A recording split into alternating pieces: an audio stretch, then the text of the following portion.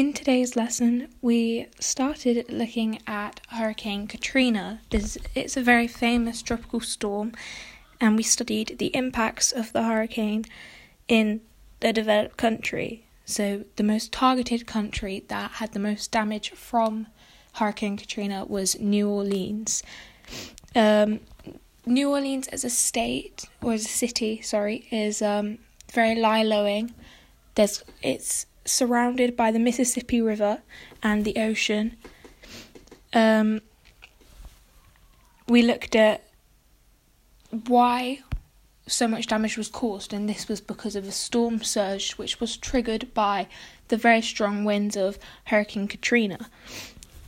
We've looked into 11 people dying mainly because of just the strong winds, and then a further 1,836 deaths recorded in total.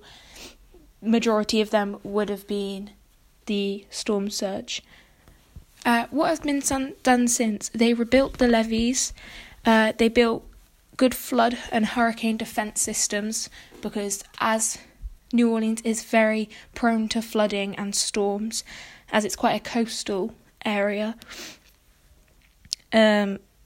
They looked into all kinds of ways of stopping this again. And then towards the end of the lesson, we revised for our assessment and looked at what we would do if we were in a situation like that. So for monitoring, you could track the storm using satellites or ocean buoys.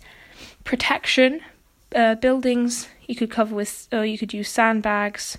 Shelters, board up, windows, and then also having somewhere safe to go. So in the situation of New Orleans, they had the Super Bowl. Prediction, you could map out potential tracks of the storm looking through history.